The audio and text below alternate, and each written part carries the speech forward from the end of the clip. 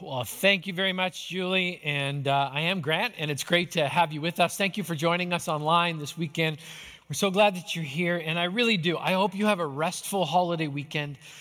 And I also hope that in this celebration of independence, that we, as the followers of Jesus, will sincerely pray for freedom for all and a greater dependence on Jesus. You know, as you're watching this weekend, you might see a few heads in the room. And what I want you to know about that is simply this. As we head towards reopening, we've gathered a limited number of people here in the room. We've got some staff, some family members, and a couple of volunteers.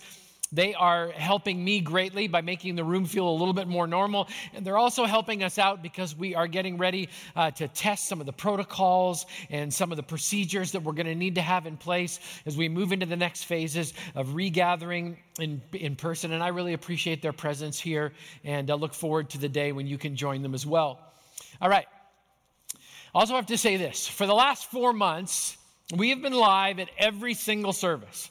That meant 3 services every single weekend for the last 4 months. The reason we did that is because God spoke to me very specifically and said, I really want you to make a commitment to be live. So as a team, we made a commitment to be live because we knew this was going to be a tough season for you, and we didn't want to just make it easier for ourselves. We actually wanted to meet you in the difficulty and the pain and the discomfort of this past season.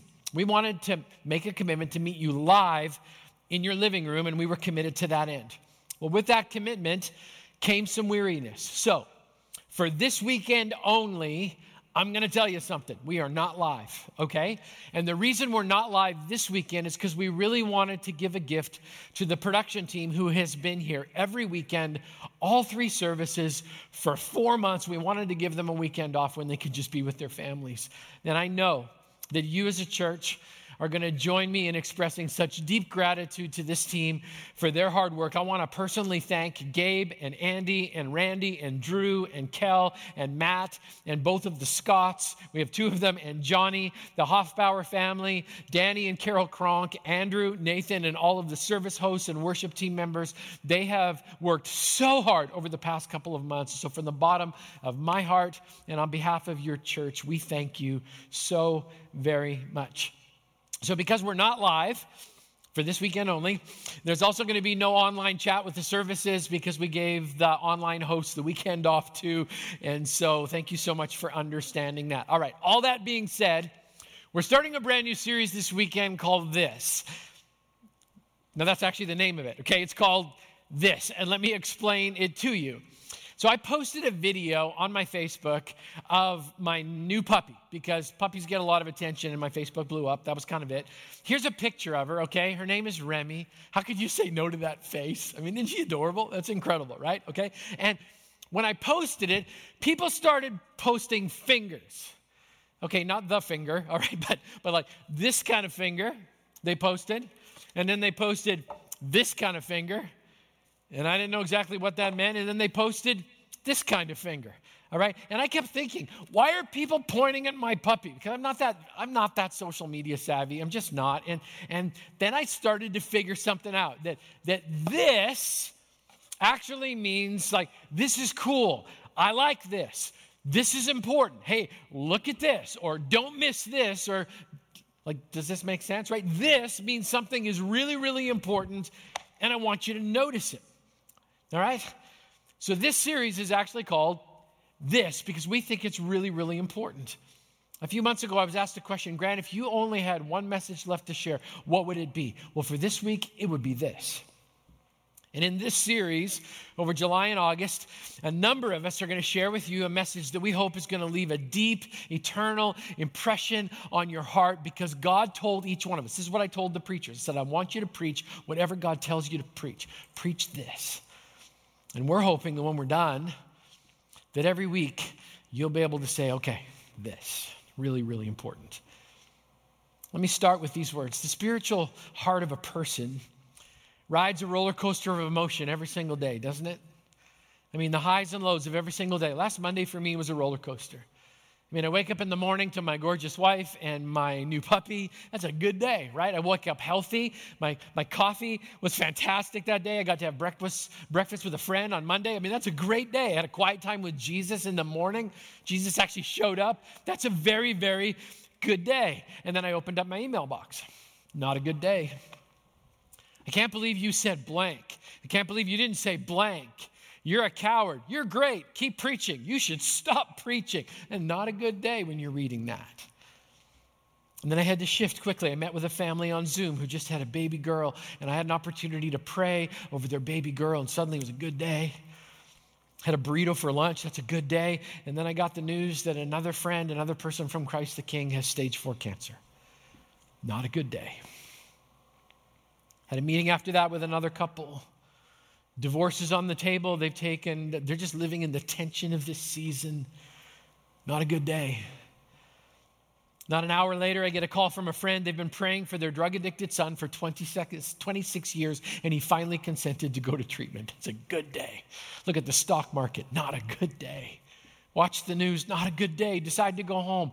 And I'm driving through town, and I spot one of our CTK worship members just playing and singing in a park. And I'm driving by, and the Holy Spirit is so thick in that moment. There was no way I was going to pull over and disturb him. My heart was so joyful suddenly. It's a good day. A dinner with my wife, good day. Spend the evening on our deck talking about my email box. Still a good day, right? Crawl into bed. I pray with Laurel over our kids, over her healing, God's direction and presence. Finish the day off with Laurel and Jesus. It's a good day, but isn't it amazing how that roller coaster ride goes on and on and on? Maybe your heart feels exactly the same way.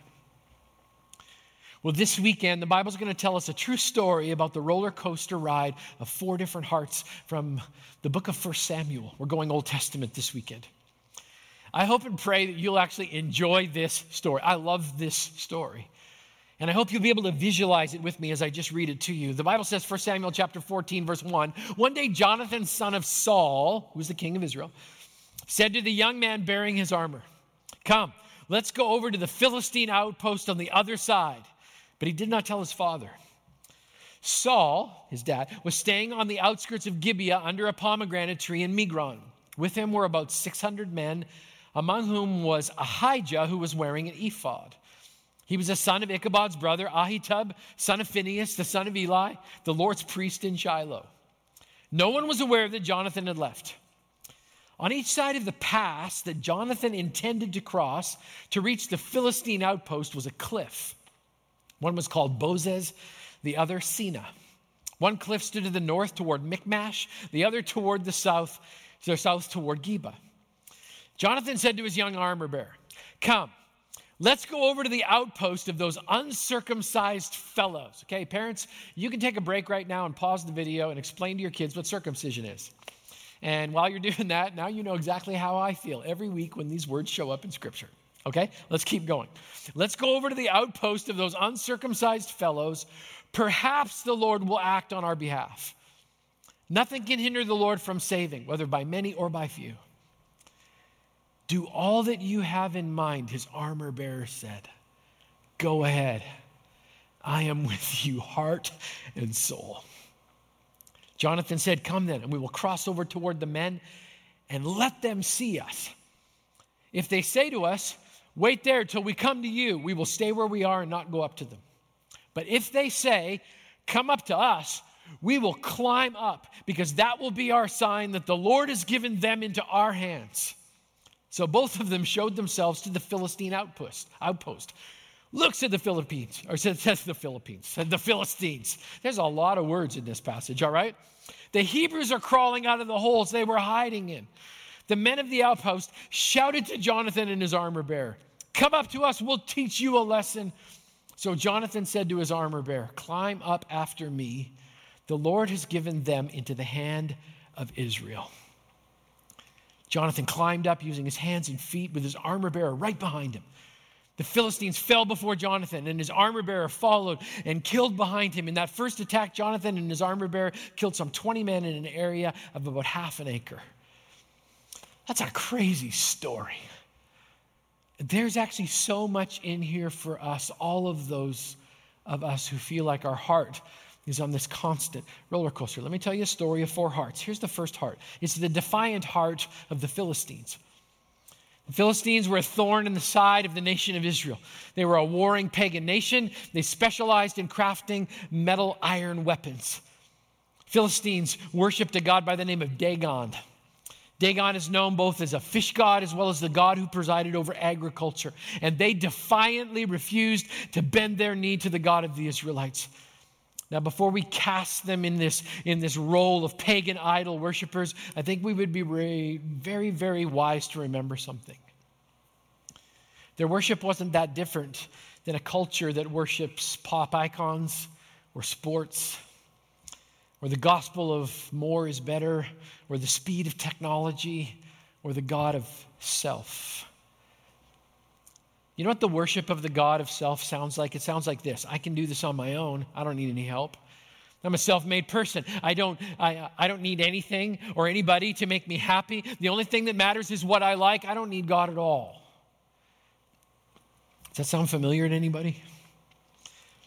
And it's the defiant heart. But I found something in my experience. I found that under the veneer of defiance is usually a heart that desperately wants to be loved, that craves answers that will actually last and is on this constant drive for peace. Well, in this story, we find the Philistines defiantly standing on the edge of a cliff, daring any follower of the Israelite God to come and give it their best shot. And speaking from experience, I'm going to tell you, there's only one answer for the defiant heart, and that's humility. And the Philistines are about to be humbled.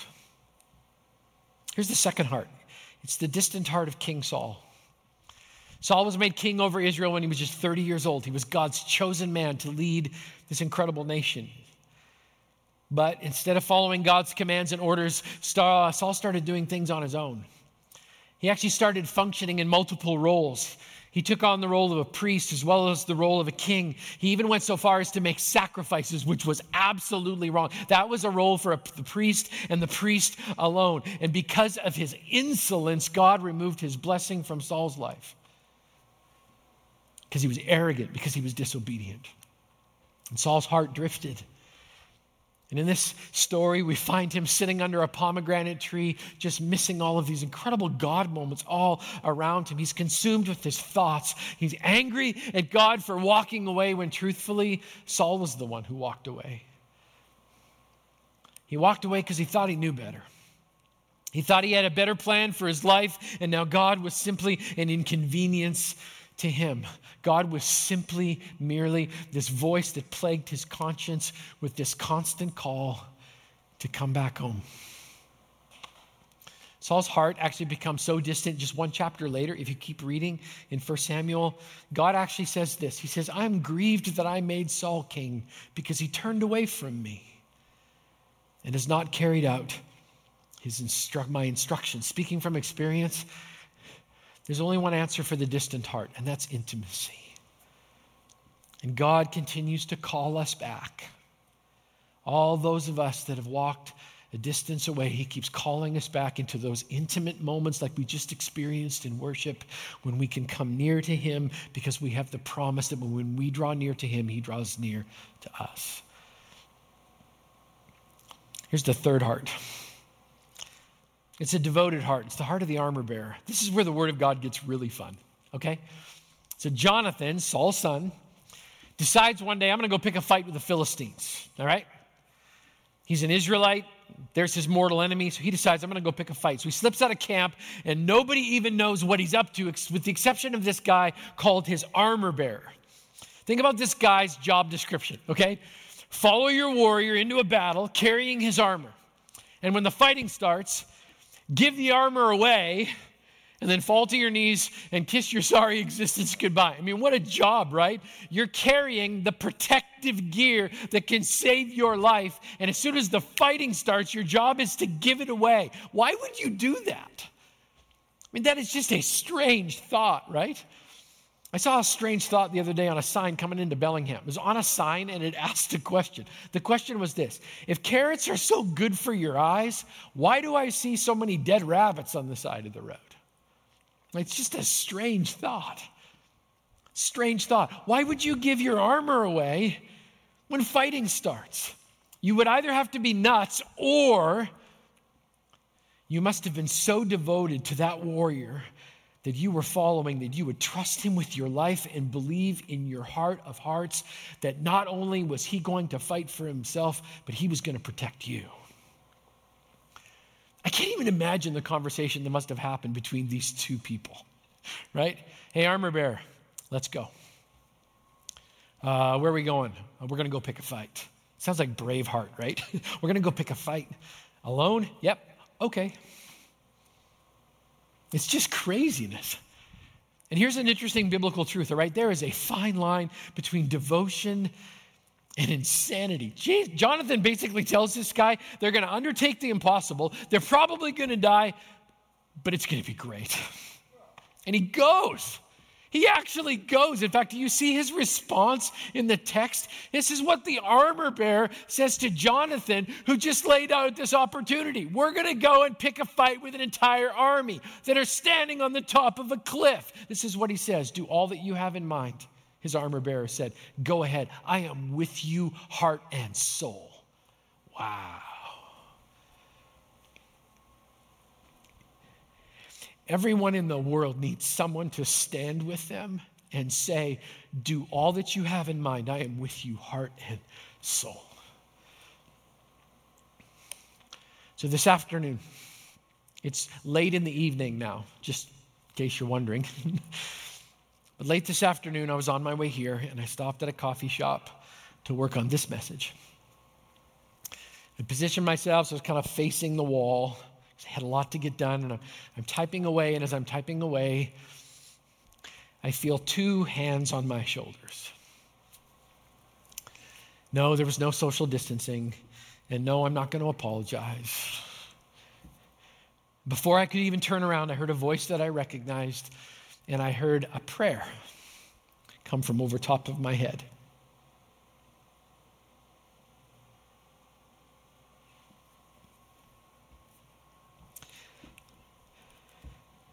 And the voice prayed, God, thank you for my pastor. Bless him in everything that he does. And may he know that he's never alone and that he's loved by so many of us.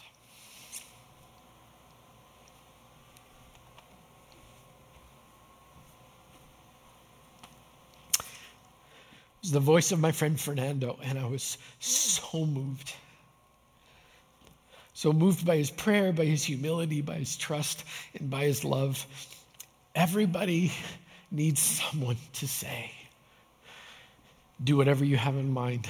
I'm with you, heart and soul. You know what? His devotion and that little prayer made me want to go and pick a fight with an insidious enemy wearing the armor of God under the banner of Jesus Christ. He stood with me, and suddenly I just felt bolder. Years ago, I got to visit a church in Dandora, Kenya. It's a slum just outside of the capital city of Nairobi, and that church in Dandora is run by a spiritual giant. The kids call her Grandma Vivian. She was amazing. She had told us a story about her church. She said there was political unrest in the area over an election. Does that sound familiar? And the unrest spilled into violence, and a mob started torching buildings in the slum. And the mob was actually heading towards the church. But here's what was amazing. The community actually got there first. And they stood with Grandma Vivian and her team. And the believers were praying protection over the church, and the community actually showed up and met the mob and told them, this is where the children are fed. This is where the sick are helped, because there was actually a hospital there. They said, you can burn anything you want to, but you do not get to touch this church. And they didn't. It's amazing what happens when someone stands with you. I hope you hear my heart in this more than ever. We need to stand together. This church is not based on paid professional warriors. Everyone that's here, every single one of you that's watching, they call CTK home. If you name Jesus as Lord, you are a minister. of the gospel of Jesus. Scripture says that the job of a pastor is to equip people, the ministers, to actually do the works of God. So we're supposed to facilitate people, you doing ministry. That's our calling. We don't always get it right, but we are your armor bearers. So Christ the King, on behalf of our team, here's what I'm going to say. Do all that you have in mind. Go ahead. We are with you, heart and soul. Everybody needs somebody like that. You know, there's only one cry for the devoted heart. You hear it echoed all the way through Scripture. The Apostle Paul says it so beautifully. To the devoted hearts, for me to live is Christ, and to die is gain. Here's the last heart. It's the desperate heart of Jonathan. And I mean desperate in the most beautiful and honorable way possible. Jonathan is desperate for God's help and intervention. He knows he can accomplish nothing apart from God's help. And we find in his story this example as the blood pulses through this desperate heart, and we begin to learn some lessons. Lesson number 1, a desperate heart never presumes on God's plan. Essentially, people with a desperate heart for God, they know their role. God is God and they are not him. Listen to what Jonathan says to his armor bearer. Okay, come, let us go over to the outpost of those uncircumcised fellows, and perhaps, you need to circle that and underline it, perhaps the Lord will act in our behalf. I mean, nothing can hinder the Lord from saving. That's what continues in Scripture. Nothing can hinder the Lord from saving, whether by many or by few. I mean, perhaps. He's acting on a perhaps. Jonathan's heart was so desperate for God's leading that he was willing to enter into a complete failure as long as ultimately it brought about the glory of God. He was just this willing tool in God's hand, and even if it meant he had to die at the hands of the Philistines, he was okay with it as long as God got glory. I mean, you hear this kind of theme all through Scripture. If you really want to live, you're going to have to die first. Jonathan is actually living that out. And the Apostle Paul, he reflects that in the verse that I read to you just a few minutes ago. For me, to live is Christ and die is gain. Our plans and our will and our calendars and our finances, they all have to die so that with Christ inside of us, we can actually truly live. Second lesson from this desperate heart. A desperate heart is willing to do the unthinkable and the illogical. Let's review Jonathan's strategy for just a second. Okay, he has one sword. The previous chapter actually tells us that because of a series of occurrences that happened in the world, there were only 2 literal swords in all of Israel. That's what the Bible says. Okay, picking a fight when you only have 2 swords in your whole army, it's not very strategic. Okay? So he goes to a cliff to pick a fight with an army. And his next thought is just so brilliant, it's absurd. Let's actually let them see us coming. Verse number 8. It's just like he goes, hey, we're coming to pick a fight with you. There's none of this cowardly sneaking up at night for Jonathan. No, absolutely not. He announces his coming with his armor bearer by his side even before he gets there. Verses 9 and 10 actually say that Jonathan says that after they see him. This is how it's going to work. He goes, if they say, we'll come to you, then it's a sign from God he's not with them. But if they say, come to us, then it's God's way of saying he's there and they're going to win. Let me be so bold. This is so nuts, it has to be godly. Okay? Because I want to remind you of something from the story. The Philistines are at the top of a cliff. If the Philistines say, come up to us, Jonathan and his armor bearer are going to be fighting straight uphill, climbing a cliff with one sword and this crazy guy called an armor bearer. So what happens? The Philistines say, come up to us. We're going to teach you a lesson. And Jonathan's like, yes. Verse 12, he says, climb up after me. The Lord has given them into the hands of Israel. Verse 13, Jonathan climbed up using his hands and feet with his armor bearer right behind him. Here's a question. If he's using his hands and feet to climb, where in the world is the sword? Now, it's true. It could have been in a sheath at his waist. It could have been hanging off of his back. Here's the important thing. It's not in his hand where he needs it to be. He's climbing up a cliff with no armor to an enemy that's above him with nothing but the faith that God is with him every single inch. That is radical faith. I used to go ice fishing with my grandpa. And we would drive the truck right out onto the lake because the ice was thick. We had faith that the ice was going to hold us. And I was thinking about that the other day. And it occurred to me, you can have little faith on thick ice and survive. You can also have thick faith on thin ice and actually drown. Like, what does that mean? It means if you want to accomplish the unthinkable for God, you better be placing your faith in a God that you can trust. To place your faith anywhere but in God, honestly, that's to take a walk on very thin ice. Now look at what happens next. Because next, you have thick faith and a thick foundation of God's promises. And here's what happens. A miracle. An absolute miracle. Here's the third lesson we need to learn about desperate hearts. Desperate hearts will go till there's a no. Jonathan just kept moving ahead with his plan. I mean, if people had been there wasn't anybody there because Jonathan didn't take any backup. But if there were people there, they would have told him he was crazy, but nothing was going to stop or deter Jonathan because Jonathan knew something. God had asked him to do something. Something. In 1995, Laurel and I knew that God wanted us to do something. A church in Washington had contacted us about coming to Whatcom County to be their youth pastor. And the truth is, we had no reason to leave because we had it so good. In fact, there's a number of people from Emmanuel Evangelical Free Church in Steinbach, Manitoba, who've been watching very faithfully throughout this COVID season. And I just want to say thank you, Emmanuel, for making our first 5.5 years of ministry so unbelievably good. We had no reason to leave. But God was stirring something inside of us to do something. And the truth was, there were so many barriers God could have put up in front of us that would have completely stopped the whole process. I mean, immigration could have stopped us. Finances could have stopped us. Church philosophy and methodology could have stopped us. Personal likes and dislikes could have stopped us. But all along the way, we just kept praying, God, we believe this is right. We believe this is from you. So we're going to move out in faith until you slam a door on us. We're going to go until you hear a no. Now, I do want to say this, okay? Whenever you're following Jesus, you do need to keep your ears open. Because if he does say no and you've got your ears plugged, it's not going to go well for you. I'm just going to say.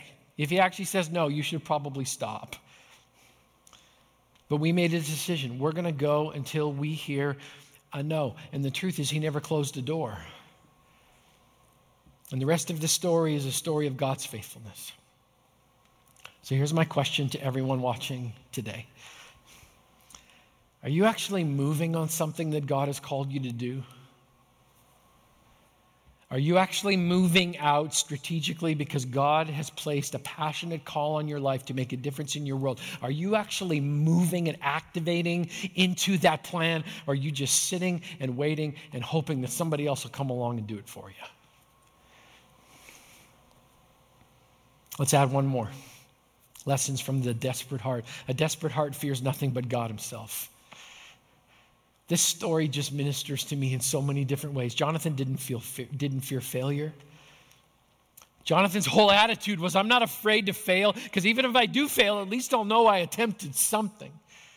I mean, he was willing to go beyond intellectual knowledge into this world that actually didn't seem to make sense, and he made his faith a reality. As a church, we have nothing to fear from failing. The question is this: are we willing to risk it all for the sake of one human being coming to know Jesus? Seriously, can I ask you that question? What would you be willing to risk if it meant your neighbor got to go to heaven? Truthfully. If nothing else, I love the fact that Jonathan got beyond where most people get stuck. He actually did something. He didn't just talk about it. He didn't have a deep philosophical conversation about it. He actually acted on his passion and on his purpose. What about you? I've been asking myself this question all week. Grant, where have you moved? Where have you continued to press through, knowing that God is with you? You know, there's only one answer for the desperate heart, and that answer is Jesus. And my hope and prayer is that for every truly desperate heart that's watching this right now, that in this season you will press into Jesus more than you've ever pressed in ever. Because I'll tell you what, the answer to all of these questions that we're facing in our world today, ultimately that answer is Jesus. So as we get ready to wrap up, if you would do me the honor, I'd like to talk to all of the hearts that are watching right now. If you're watching and honestly you'd say, my heart's pretty defiant right now. I feel like I'm standing up on the top of a cliff. I think I've pretty much got this figured out. I'm going to worship me. To all the defiant hearts that have made God your enemy or made other people your enemy, God would say the same thing to you that he spent decades trying to tell the Philistines. Stop fighting and come home. Stop fighting. Stop being defiant. Come home and experience the grace, mercy, and forgiveness of Jesus.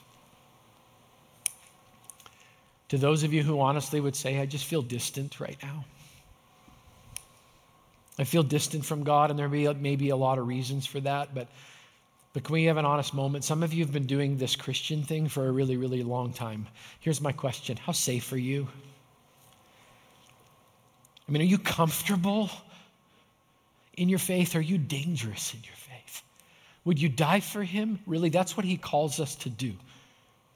He calls us to come and die so that we can truly live. Mom and Dad, would you let your child go to the other side of the world if that's what God asked? Disciples, followers of Jesus, are you willing to change everything about your life to follow God up the side of a cliff, knowing that there's nothing up there but conflict?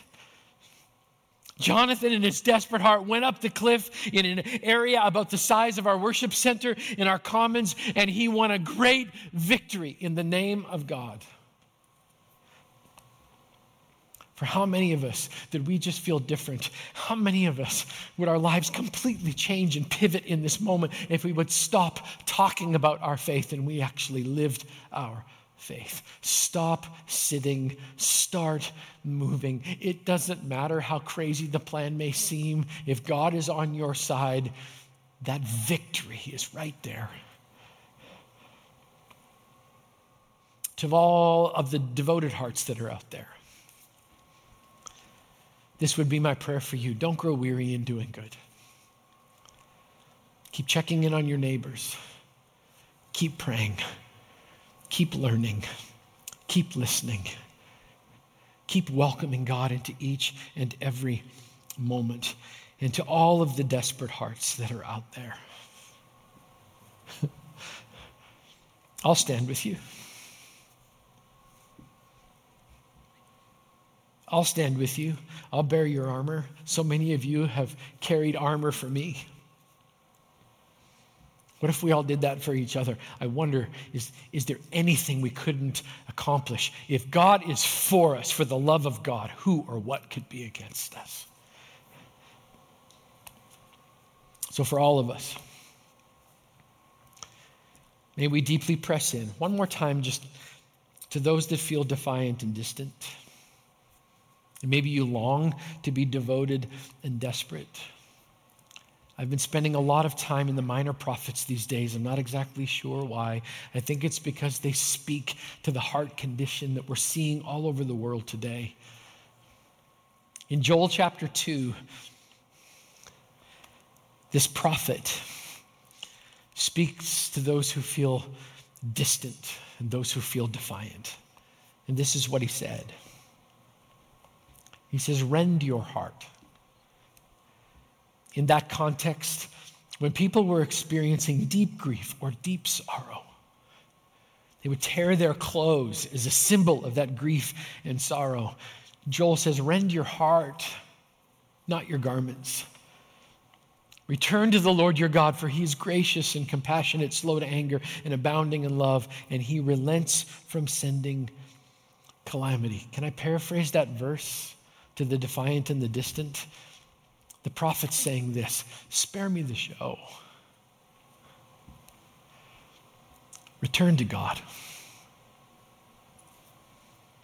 Become devoted, become desperate. Surely God has a victory for you. Well, I would love an opportunity to pray for all the hearts. I'm sure there's more, but this beautiful story from the Old Testament certainly encompasses the heart of so many of us. And I would love to close our time together with prayer tonight. Would you join me? Let's pray.